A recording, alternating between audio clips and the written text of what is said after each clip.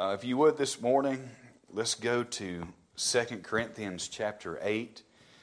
We're going to hit the pause button on the book of Jude just for the simple reason that we're here for our missions conference, and I really want this to be the focus of our minds and hearts this week.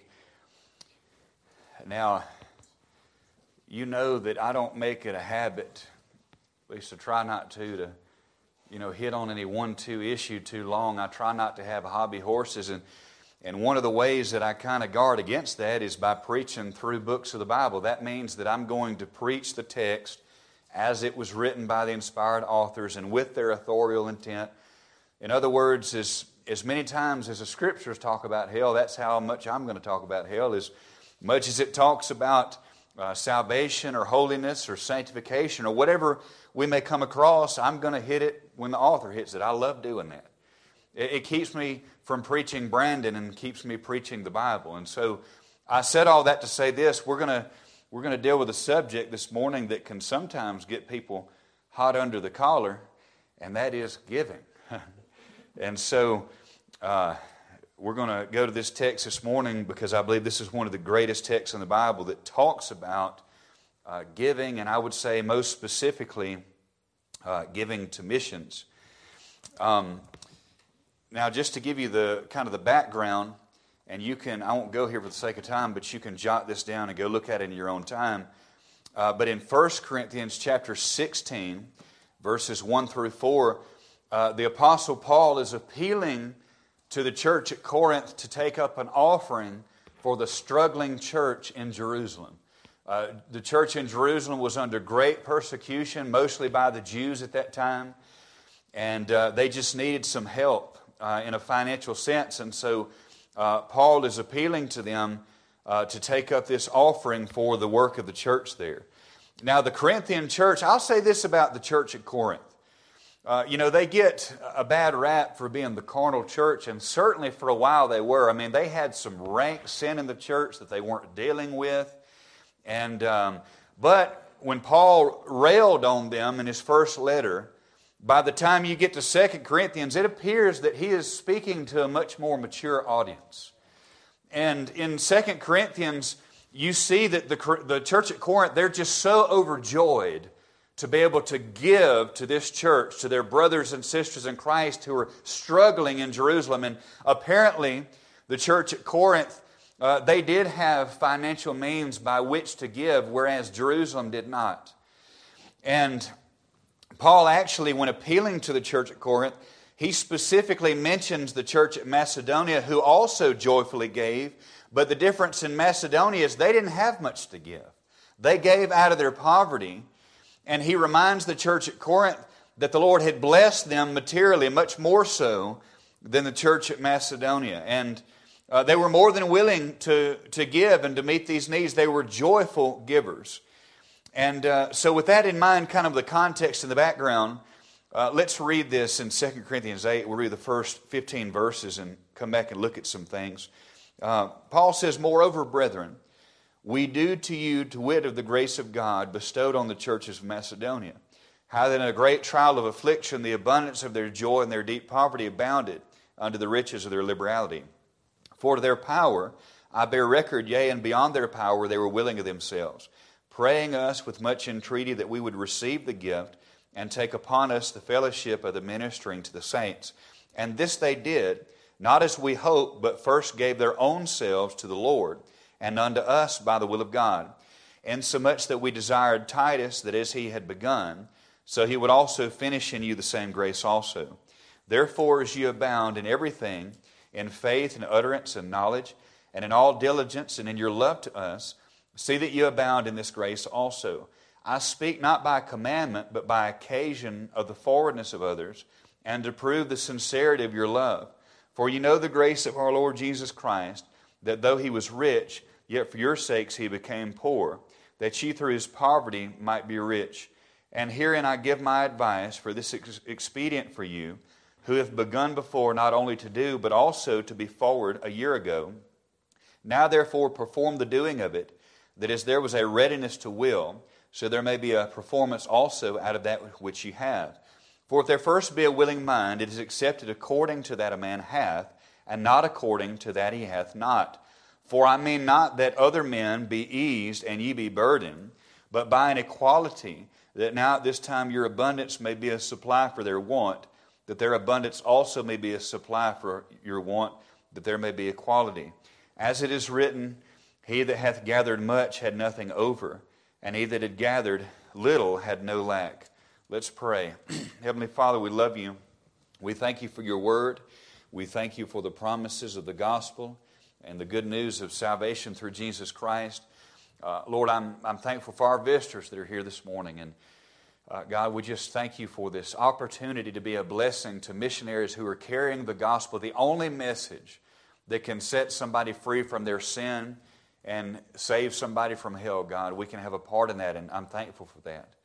Lord, I pray you help me just to make this subject clear, and that you would begin to work in our hearts individually, that we would know what you would have us to do this week and beyond. Just remove me out of the way, forgive me of sin and self, and just fill me with your Holy Spirit, and we'll thank you and praise you for it. In Christ's name I pray these things, amen. This morning I'm preaching on the thought of the grace of giving. The grace of giving, and that phrase is even used here. Paul calls it this grace. And I want to specifically talk about the subject of what we call Faith Promise missions. That's the way that we support our missionaries. And quite honestly, I had been in the ministry a long time, and I've kind of heard about it as some far-off, distant thing, but I didn't really understand it until I went to a missions conference, and it was either 2015 or 2016, and I heard about it, and it really sparked my interest, and I tested God on it, and I'm going to talk about that here in a little bit. You're going to leave here, if nothing else, understanding what Faith Promise Missions is and why we do that. Just to kind of give a brief outline before we get into the text this morning. When we give to the Lord and we give to the local church, we try to make a distinction between our tithe and our missions offering. Very quickly I want to talk about the tithe. Now, the word tithe, the word itself means a tenth. And I want to be clear, I'm not one of these preachers that says that you can find a command in the New Testament of thou shalt tithe a tenth of your income. I can't find it in there. I wouldn't try to do that. And I believe there's a reason for that. I'll get to that in a minute. What I will say, though, is if you look in the Old Testament, even before the giving of the law, you see men like Abraham and Jacob without God even commanding them. They didn't have a command to do that either. But God had been so good to them that of their own selves they purposed in their heart as an act of worship to God that they were going to give a tenth of all their increase. And also we find in the law that it was commanded, and the tithe under the law, what it went to was to support the priestly work at the temple there. And it went to support the work of the temple there. And in the New Testament, you don't find a mandate for a tithe, but I've always been of the opinion, if people gave a tenth before the law, and they gave a tenth during the law and because of the law, why would we decide that we have a mandate not to do so in the New Testament under the age of grace? In fact, I've always taken it as a challenge to where if they gave that much, that ought to be the very minimum that I give. That's just always been my attitude. And you say, well, why didn't God specifically command us to do that in the New Testament? I believe it's for reasons of the heart. And what I mean by that is, even when it comes to my children, we've had this conversation. In fact, we had a similar conversation this week. We talked specifically about Romans 14 issues that are not specifically mapped out in the Bible, and how I told my kids, I said, you need to be careful about, letting people control you with unscriptural convictions. But I said, you also need to be careful to respect others that have different convictions than you do that aren't specifically mentioned in the Bible. And I believe when it comes to the tithe, we've had this conversation about, even when it comes to their allowance, or when they get a little older and they start working a job, even though they may live under my roof, I've told them that I am not going to stand over their shoulder and make them give a tenth of what they have, because that's between them and God. And the problem becomes, if I step in there and I make them do it, well, now it's between me and them and not between them and God. You see, there's going to come a time where they leave my household and they're going to have to make their own decisions. Are they going to go to church? Are they going to tithe? Are they going to share the gospel with others faithfully? And at that point, if it's always been between me and them, and they have no desire to do it between them and God, they're probably not going to do it. And if they do, it's going to be for the wrong reasons. And that's why I think God doesn't give us a mandate. Hey, it's out there, it's open, it's for you. But the challenge is that as good as God has been to us, how dare we not give back? Because financial stewardship is an act of worship. It's an absolute act of worship. And so that's the reason I don't think God made a mandate, because it's out there and it's between you and Him. And to me, that's even more of a challenge than just saying here, because that gives you kind of a minimum that maybe, make yourself feel better about it. And so I think there's an even greater challenge in that instance in the New Testament to give, even than there was under a mandate. So I'm about to make a strange statement. When it comes to Christians giving, it's not mandated, but it's not optional. So if you make sense of that, it's not mandated, but it's not optional either. And so let's get into our text this morning.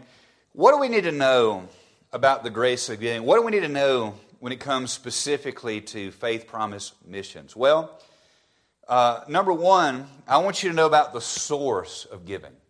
The source of giving. Look at our text here, 2 Corinthians chapter 8, verse 1 and 2. It says, "Moreover, brethren, we do to you to wit of the grace of God bestowed on the churches of Macedonia, how that in a great trial of the abundance of their joy and their deep poverty abounded unto the riches of their liberality." Now, Paul is speaking to the church at Corinth, and he is using the church at Macedonia as an example of where our resources come from. Right out of the gate, he is saying that God bestowed His grace upon the churches of Macedonia, and even though they were poor, they gave, and God took care of them.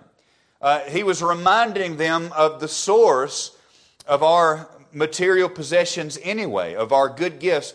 Now, many times in our American culture, if we're honest, it just seems too easy for us to think about our material possessions as strictly a result of our hard work or our education or our work ethic, or all the things we could point to. So I earned that, I deserve it, I work hard for what I have, and that may be true. But here's the thing: God gave you all those things anyway. James 1 and verse 17, it says, "Every good and every perfect gift is from above, and cometh down from the Father of lights, with whom is no variableness, neither shadow of turning." Jesus said in Matthew 5 and verse 45 that He, talking about God the Father, He maketh His sun to rise on the evil and on the good, and sendeth rain on the just and on the unjust. Every good thing we have in this life came from God. And it comes from God. Listen, He gives us the health to get out of bed and go to work. He gives us the ability and the talent, the gifts to be able to work the job that we have. And He's given us the opportunity for work. He blesses the work that we do, and He keeps the proverbial locust away. And so everything that we have is His. It's not ours. Name one thing that you have that wasn't given to you. What did you do to bring yourself into this world? What do you do to sustain yourself? What do you do to keep your heart beating in your chest? What do you do to keep the lungs breathing air in and out? Listen, if it wasn't for the grace of God, we'd have fallen down dead a long time ago. And so everything that we have is from God. Everything. What did you do to obtain the abilities and the talents that you have? The mental capacity that you have? Without Him, we would be nothing. We could do nothing. Apart from Him, we are nothing. And so when we understand that everything that we have comes from God, it changes everything. 1 Peter 4, verses 8 through 10. It says, above all things, have fervent charity among yourselves. For charity shall cover the multitude of sins. Use hospitality one to another without grudging. As every man hath received the gift, even so minister the same one to another, as good stewards of the manifold grace of God. Now the word charity in the King James Bible, in the Old English, it has a little bit different meaning than we have today. In fact, it goes deeper than the way that we use it today. When we think about charity, we think about giving to the Red Cross or Samaritan's Purse, and those are good things to do, don't get me wrong. But charity in the King James Bible, it's really the deepest kind of love that you can have, in the sense of the word charity, its literal meaning is love in action. It's love in shoe leather. It's love that does something. It's not just a gushy feeling, the Hollywood version of love that we romanticize so much. It is a love. It is a self-sacrificing love on the behalf of somebody else. And so that's the idea here. As God has given to us, we should give to others. And, as I mentioned, that when we understand that what we actually have isn't ours, and that we can be channels of blessings with what God has given us, it changes everything. God is our source for everything. And so really, in a sense, it's not even us giving of what we have. We're just a delivery boy for God. It's God giving through us.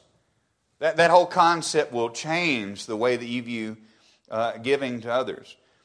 And as we talk about these concepts, understand, I'm using this in the context of giving to missions, but this can be applied to so many other things. People that are struggling financially. You may know some people that have nothing to do with church. They may not even be believers, and you know of a specific need they have, and you have the means to meet those needs. Well, guess what? God probably set you up. And I've just learned that, at least in my life now, I'm not using this as a prescription for everybody else, but in my life, I've found typically that there's no such thing as extra money. And I say that because even in times in my life where I had extra money, I'm thinking to myself, what am I going to do with this extra money? And then I find out about somebody who has a specific need that is almost identical to the amount of extra money that I have, and I'm like, oh, well, there it goes. But I'm thankful. I joke about that, but I'm thankful for those things. And those are the kind of things that build eternal rewards. When you understand that your treasure is in heaven, then the things that you give and the things that you sacrifice to the Lord in this life, they're not sacrifices. They're investments in eternity, where thieves can't break in and steal, and rust can't corrupt. And it's really a good deal. And so I want you to understand that God is our source. So don't beat your chest and think you're high and mighty for giving. No, you're just being a delivery boy for God. Because everything we have is borrowed. He has given us His resources to use for Him and His glory and the furtherance of His kingdom and of the getting out of the gospel and the Great Commission. But not only the source of giving, I want you to know about the sustaining of giving. And this is really where I'm going to try to break down Faith Promise Missions a little bit more. The sustaining of giving. Look at verse 3. For to their power, talking about the Macedonian church, for to their power I bear record.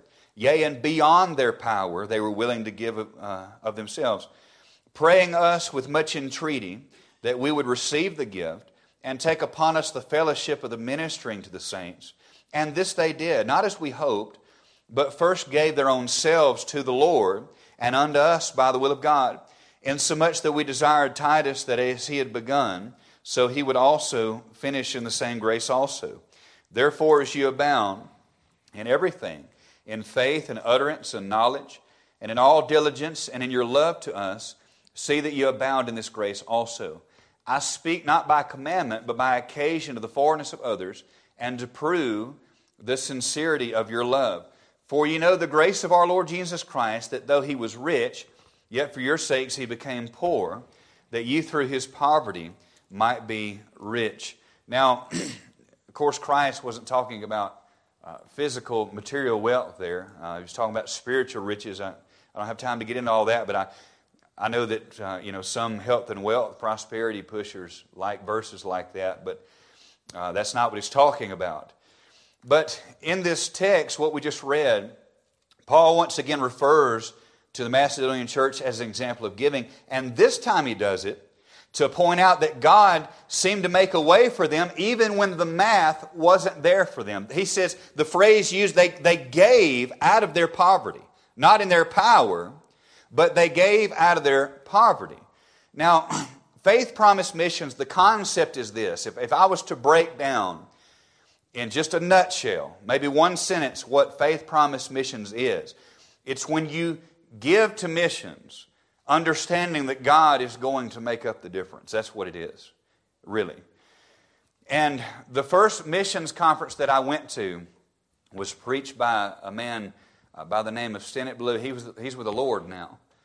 But he talked about his experience with Faith Promise Missions, and he actually went to this text and also in chapter 9, where we're about to go here in a minute. And the illustration he gave was this, and I've never forgotten this. He said, if you think about Faith Promise Missions as this, he said, which his children were much older at the time, but he said when his children were younger, he said they were about 13, 14, and if he had to run to the store to do a quick errand, sometimes maybe they would go get milk or something, and he would pull up to the convenience store, and he would give his son or his daughter some money to go in there and get milk or groceries or whatever, and he would just stay in the car. And I thought, first of all, that's good fatherly privilege right there. But he said he would give them the money and go get the groceries. And the illustration, the point he was making was this. I, as their father, with the means to get these things, am sending my child on a specific errand for me. I'm not going to expect and require them to do it of their own self. I'm going to take care of it. I'm going to make up the difference. And he said if there was ever anything that God would provide for in our life, it would be getting the Great Commission out to a lost and dying world. If there was ever anything that the Heavenly Father would cover at His expense, it would be fulfilling the Great Commission. And I thought, wow, what a profound thought. And I never got over that. And he said, understand this. He said, this is where the health and wealth crowd gets it wrong. He said, they teach a perverted form of this concept that I'm about to talk about. In the sense of, they say, you know what, if you sow a seed, well, they love using that phrase. It's not, you sow a seed of $100, the Lord will return to you 10, 20, 100-fold. He's going to give you $1,000 or $10,000, or He's going to. I'm not making this up. I heard one of these Facebook prosperity prophets that come on and do these live videos sometimes. I'll know them this week, as a matter of fact. But he made the statement that if they would send the title to their vehicle, if they would send him their vehicle, their old, it could even be an older vehicle, maybe it was wore out, that God would send them the keys to a brand new Cadillac Escalade. I'm not making it up. And I honestly, you think that people wouldn't be duped by that, but that guy probably was able to open up a used car lot with all the cars he got that week. But that's not what we're talking about here. I am in no way saying that if you give to God, He's going to just light your socks off and give you a new mansion and a new car. By the way, if you give expecting to get back in return, you have a selfish motive anyway. You're not given to the work of God. You're not given because you love the Lord. You're not given because you want the gospel to get out to a lost and dying world. You're giving because you want something. That is emphatically not what we're talking about this morning. But at the same time, God is going to take care of us when we give to do the work that He's called us to do. He's going to take care. He's going to do it as His expenses. And I even, when Brother Stennett shared that story, it even changed the way that I prayed from that point on, even concerning my own personal finances. I used to work for a large pest control company, and I had my own route. I took care of like 2 or 3 counties at one time, and I would service hundreds of customers every month. And they supplied me with a work truck. They gave me a gas card. They gave me a uniform. They bought all my supplies for everything I needed to do the job. And any time that I needed gas, I put in their gas card.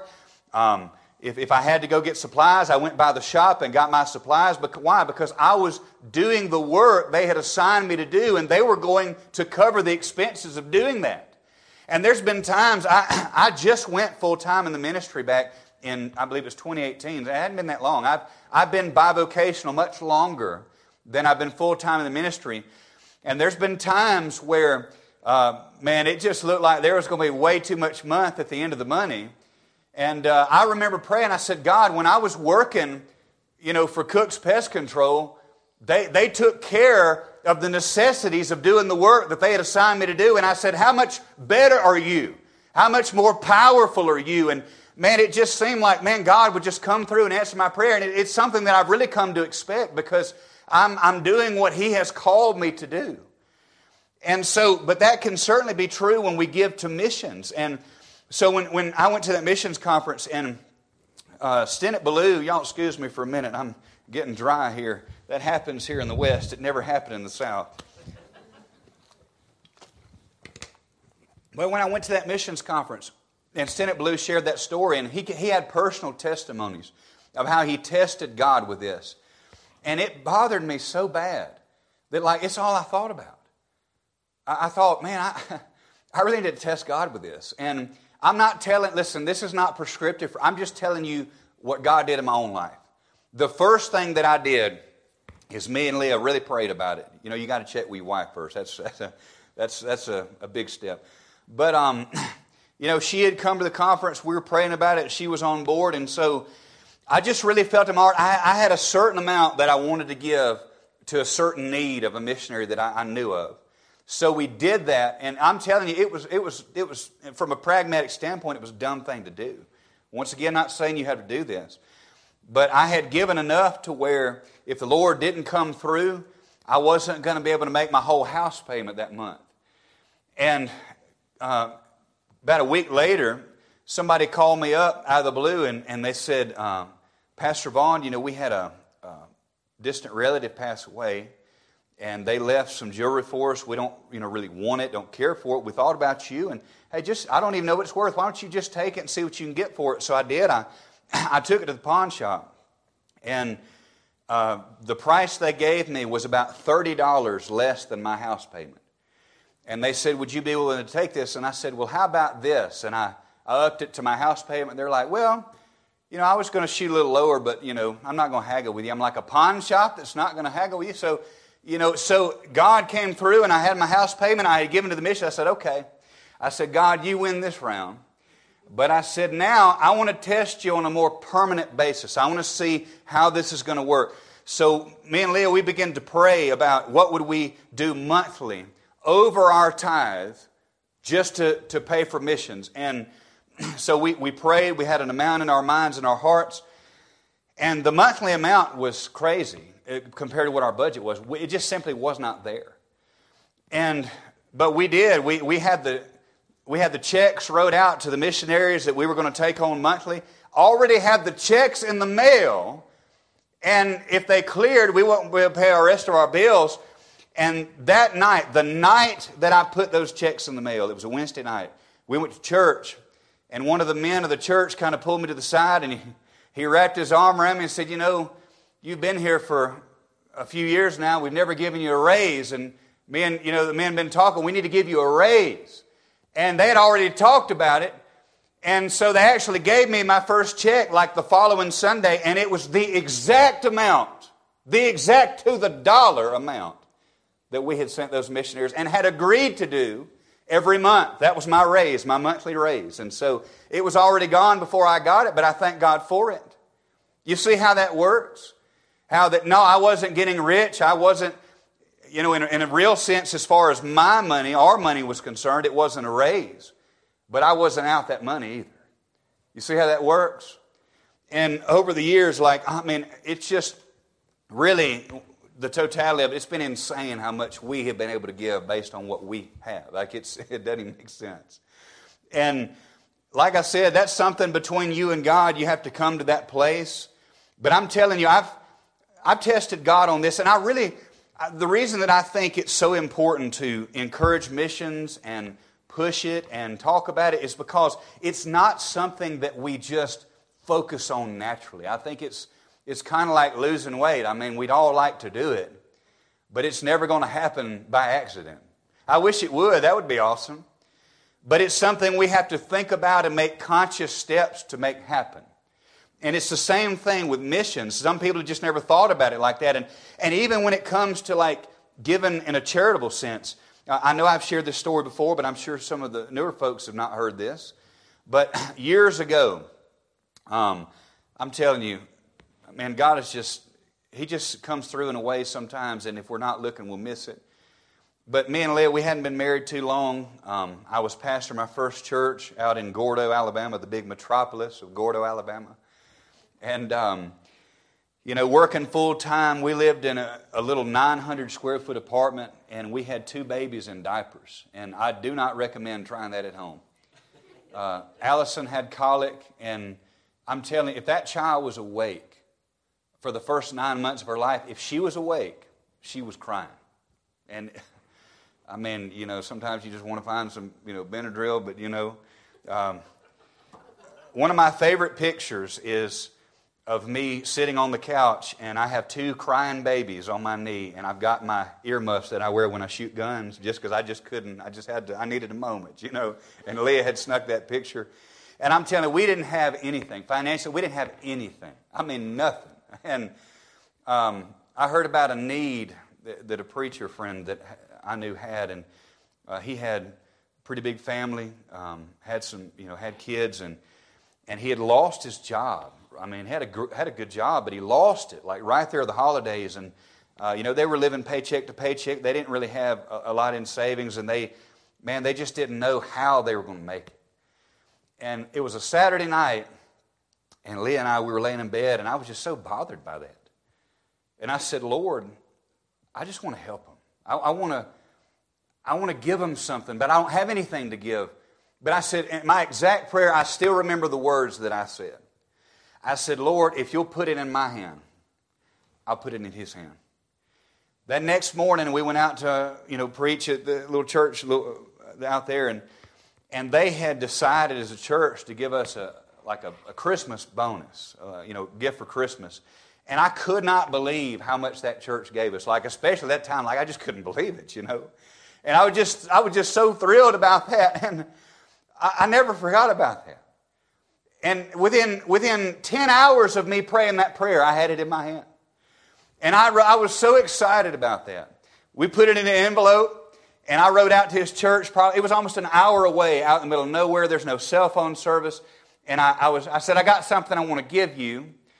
And the Lord just put on our heart, and we gave it to him, and we left, and we drove away, before he even opened it up. And like I said, there was no cell service. I had to drive 20 minutes to get cell service, but he had called me and left a voicemail, and he was weeping so hard you couldn't even understand what he was saying, but I didn't have to.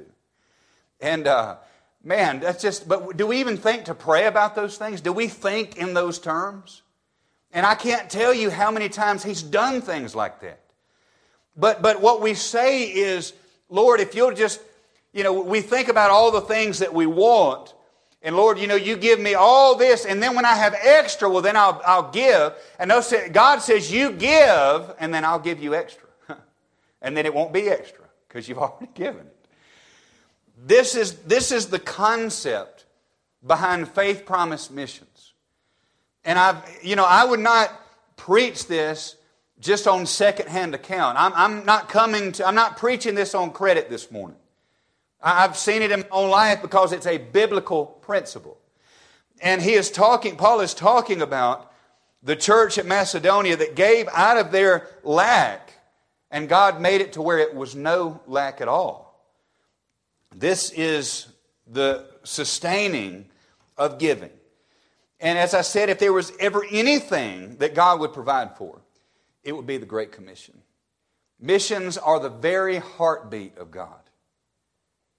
So we see the sustaining of giving. But then lastly this morning, I want to talk for just a few minutes about the satisfaction of giving. Let's flip over one chapter, go to 2 Corinthians 9. As I mentioned many times, In the original Hebrew and Greek manuscripts, there was no verse numberings, there was no chapter breaks. I'm thankful for those things in our English Bible, but sometimes I feel like they can break a context a little bit. And this is the same thought, continued over, and let's read what else he had to say. 2 Corinthians 9, verse 1. For as touching the ministering to the saints, it is superfluous for me to write to you. For I know the forwardness of your mind, for which I boast of you to them in Macedonia, that Achaia was ready a year ago, and your zeal hath provoked very many. Yet have I sent the brethren, lest our boasting of you should be in vain in this behalf, that as I said, you may be ready. Lest haply, if they of Macedonia come with me, and find you unprepared, we say ye, should be ashamed in this same confident boasting. Therefore I thought it necessary to exhort the brethren, that they would go before unto you, and make up beforehand your bounty, whereof ye had noticed before, that the same might be ready, as a matter of bounty, and not as of covetousness. But this I say, he which soweth sparingly shall reap also sparingly, and he which soweth bountifully shall reap also bountifully. Every man according as he purposeth in his heart, so let him give, not grudgingly or of necessity, for God loveth a cheerful giver. And God is able to make all grace abound toward you, that ye always having all sufficiency in all things may abound to every good work. As it is written, He hath dispersed abroad, He hath given to the poor, His righteousness remaineth forever. And so here, Paul is getting to the very motive of why we give. It's not to be seen. It's not to get a big head. It's not with the expectation that God is going to just burst our bank accounts. But it is that God loves a cheerful giver. He is concerned with our motive for giving, the very heart. And I believe, once again, this is why it's not mandated. He wants us to do it freely of our own heart, to purpose in our heart, as we just read, to give unto the Lord. In fact, when he uses the phrase cheerful giver here, the word cheerful comes from the Greek word hilarios. And it's where we get our word hilarious. And you know, some of the greatest joys of my life, I love a good laugh. And I like being sarcastic. I like picking on people. In fact, I've told you this. If I start treating you too good, there's probably something wrong between us, you know. But the concept here is to have that same laughter, that joy, to be overjoyed, to be able to give to others and to meet a need. And, you know, as far as missions giving goes, you know, we've got the map in the hallway here of the missionaries that we support monthly. Just as a reminder of where they are in the world, places that we'll probably never go to and never see. And yet, because of the giving of this church here in Logan, Utah, and other churches like it, we can have a part in other people coming to Christ. In fact, that became very real to me last year. If you came to the missions conference last year, the Petracos were here. And they're over Lighthouse Baptist Publications, and they print gospel tracts in dozens of languages. It's in all over the world. And they showed us a video of, it was in the Philippines. God's really doing a good work in the Philippines right now. And they showed tracts printed from their printers, from their press, in the Philippine language. And there were, it was hundreds, it may have been over 1,000 kids, I don't know, that were reading these tracts in their language, hearing the gospel for the first time. And you could see some of those children even crying, tearing up as they're reading the story of Jesus Christ and what He did to save them from sin. And I thought, wow, we had a small part of that. We gave money that went to print those tracts. That made it real for me. And so what an awesome opportunity that we have to joyfully give to things like this. God is concerned with our motive. That's why you shouldn't give grudgingly. That's why I'm not going to stand up here and browbeat you. If you don't, I'm just not going to do that. Because then I talked about the illustration between me and my children as a father, coming between them and God in certain areas of their life. Now, yes, I have to lay down rules. I don't just allow everything and say, well, that's between you and God. I don't do that. Y'all know I don't do that. But even as a pastor, you know, if I try to play the part of the Holy Spirit and say, you know, you're lost or you're a bad church member or shame on you, and I start wagging that finger, well, then it's really between me and you now.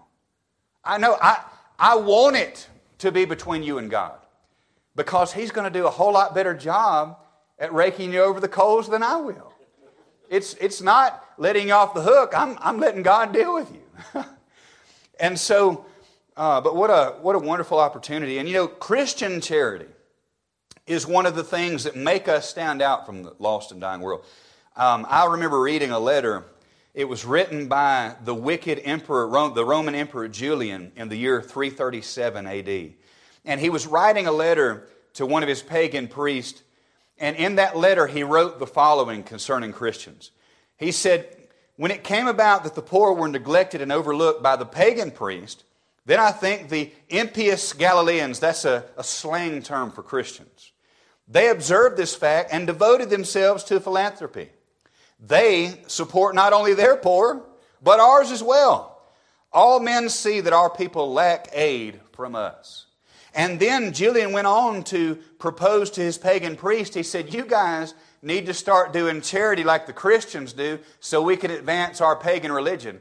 Well, it didn't work, because people that don't know the God of love have no reason to show the love of God. It's the way it's always been. You know, you hear atheists talk about how Christians and religion, you know, have just been the cancer of society for all these years. You know what I always ask them? I said, can you name one atheist hospital for me? Can you name one atheist orphanage? Can you name one atheist charitable group? They can never do it. You know why? Because they're being consistent with their worldview. If we're all just descendants of fish, what's the point of treating other people with dignity and respectability? And plus, when you die, all you do is take an eternal dirt nap. Who cares? It's temporary. And so, in fact, I'll never forget, years ago I was watching an interview. I can't remember what news outlet did it, probably not one of the more liberal ones for sure. But they were interviewing this president of this atheist association, and they were filing a lawsuit against the Samaritan's Purse. Y'all are probably familiar with Operation Christmas Child, where they, at Christmas time, they pack all these shoe boxes with different toys and maybe some hygiene items, and then they'll put gospel tracts in there. Well, the atheists were suing Samaritan's Purse because they said it wasn't right. They were trying to recall and to block these shoe boxes and these gifts being given to these poor children in third world countries, all because they had a gospel tract in there. And I'll never forget what the news anchor said. For all of the bad journalism, and there's a lot, this one journalist said, and so let me get straight, you're trying to retract and block these shoe boxes to the children. And he said, yes. And he said, well, let me ask you this. What is your atheist organization doing to help these children here at Christmas time? And the guy goes, That was his answer for about 5 to 7 seconds. In other words, nothing. And it just shows you the wickedness and the hypocrisy of their position. But they don't have a reason to. We do. We do. It is truly more blessed to give than to receive. And so lastly, I want to give some application and explanation here in the last few minutes. Let's go back to 2 Corinthians 8, and we'll bring this thing in for a close. But I'm going to talk about the steps to giving. Maybe just like I was when I was sitting in that missions conference and I was listening to Brother Stennett Ballou, it was so new to me that I really had to process it. And you may be new to this, you may have never heard of it, and you have to really pray and seek the Lord about this. What are the steps? If you wanted to start, what would you do? This would be my advice, and actually Paul gives his advice, 2 Corinthians 8 and verse 10, and here I give my advice. Here we go. He says, for this is expedient for you, who have begun before not only to do, but also to be forward a year ago. Now therefore perform the doing of it, that as there was a readiness to will, so there may be a performance also out of that which you have. For if there be first a willing mind, there's the first step, a willing mind, it is accepted according to that a man hath. That's the second step. And according to that he hath not. That's step 3. For I mean not that other men be eased and you be burdened, but by an equality, that now at this time your abundance may be a supply for their want, that their abundance also may be a supply for your want, that there may be equality. As it is written, he that hath gathered much had nothing over, and he that had gathered little had no lack. Step one, if you want to start giving to missions, be willing. Be willing. And if you don't have a heart to do it, pray for a heart to do it. And if you don't have a heart to pray for a heart to do it, pray for the heart to pray for a heart to do it. We can go back to eternity, but you need that. You need to be willing to do that. And if you're not willing to do that, there's some priority issues there. But the second step is, if you're willing, I would encourage you as a first step to be willing to give from what you have. You know, and this is what I'm talking about when we talk about, missions, being intentional about missions. The first intentional step I would take is budget for missions. You know, just like you budget for the light bill, and you budget for groceries, and you budget for this. I mean, take an honest look and pray about it and say, God, what could I commit to giving to missions above my tithe on a monthly level? What could I do? Commit to that, work it into your missions, and what you're going to find is you'll never even notice that money's gone. I've just seen it too many times. And then when you get to that place, you say, well, maybe I would like to test God even with things that don't make sense mathematically. Now, I've done that, and I've told you how it worked out. I kind of skipped the middle step. I'm not saying that God calls you to live like that all the time. There may be seasons in your life where He puts a specific need in your path and a burden on your heart, and you do that. I'm not saying you need to do that all the time. But on a consistent basis, we need to budget missions, for lack of a better term, in our own personal life, above our tithe, to support the missions and the work of the gospel there. Ultimately, you have to purpose in your heart to give to the Lord, to give to missions, and you can have a part in someone else coming to Christ in other parts of the world. Now, we're going to start doing more local missions here. I've got some pretty exciting announcements about that we're going to talk about. But next week, as I said, we're going to hand out blank cards to everyone. And you're going to write down on that card your commitment monthly for the rest of the year till our next missions conference. You don't have to put your name on it. But whatever that number is, that's what we base our missions budget on. And what I love about this, some of the biggest blessings I've gotten from this is when we swapped to Faith Missions, we used to do everything completely from the general fund, which kind of made things difficult at the local level. But when we started a missions conference, probably my favorite, most heartwarming thing is when we took up the cards to see what the numbers were. There was some of the kids, like 7, 8, 9 years old, and they had written down like $10, from their allowance or something. And they didn't know they weren't supposed to put their name, so they put their name, and I'm glad they did. And that really just blessed my heart. I mean, there's a difference between being mission-minded and mission-hearted. Mission-minded is good. Mission-hearted is infinitely better. And it's just something that seems to infect the church at so many levels, and we need that. And so just be in prayer about that, what God would have you give. Be in prayer about the offering this morning, because it's all going to go to the missionaries. And just test God on these things. This is a great avenue of spiritual growth in the way that we care for missions and the work of the Lord.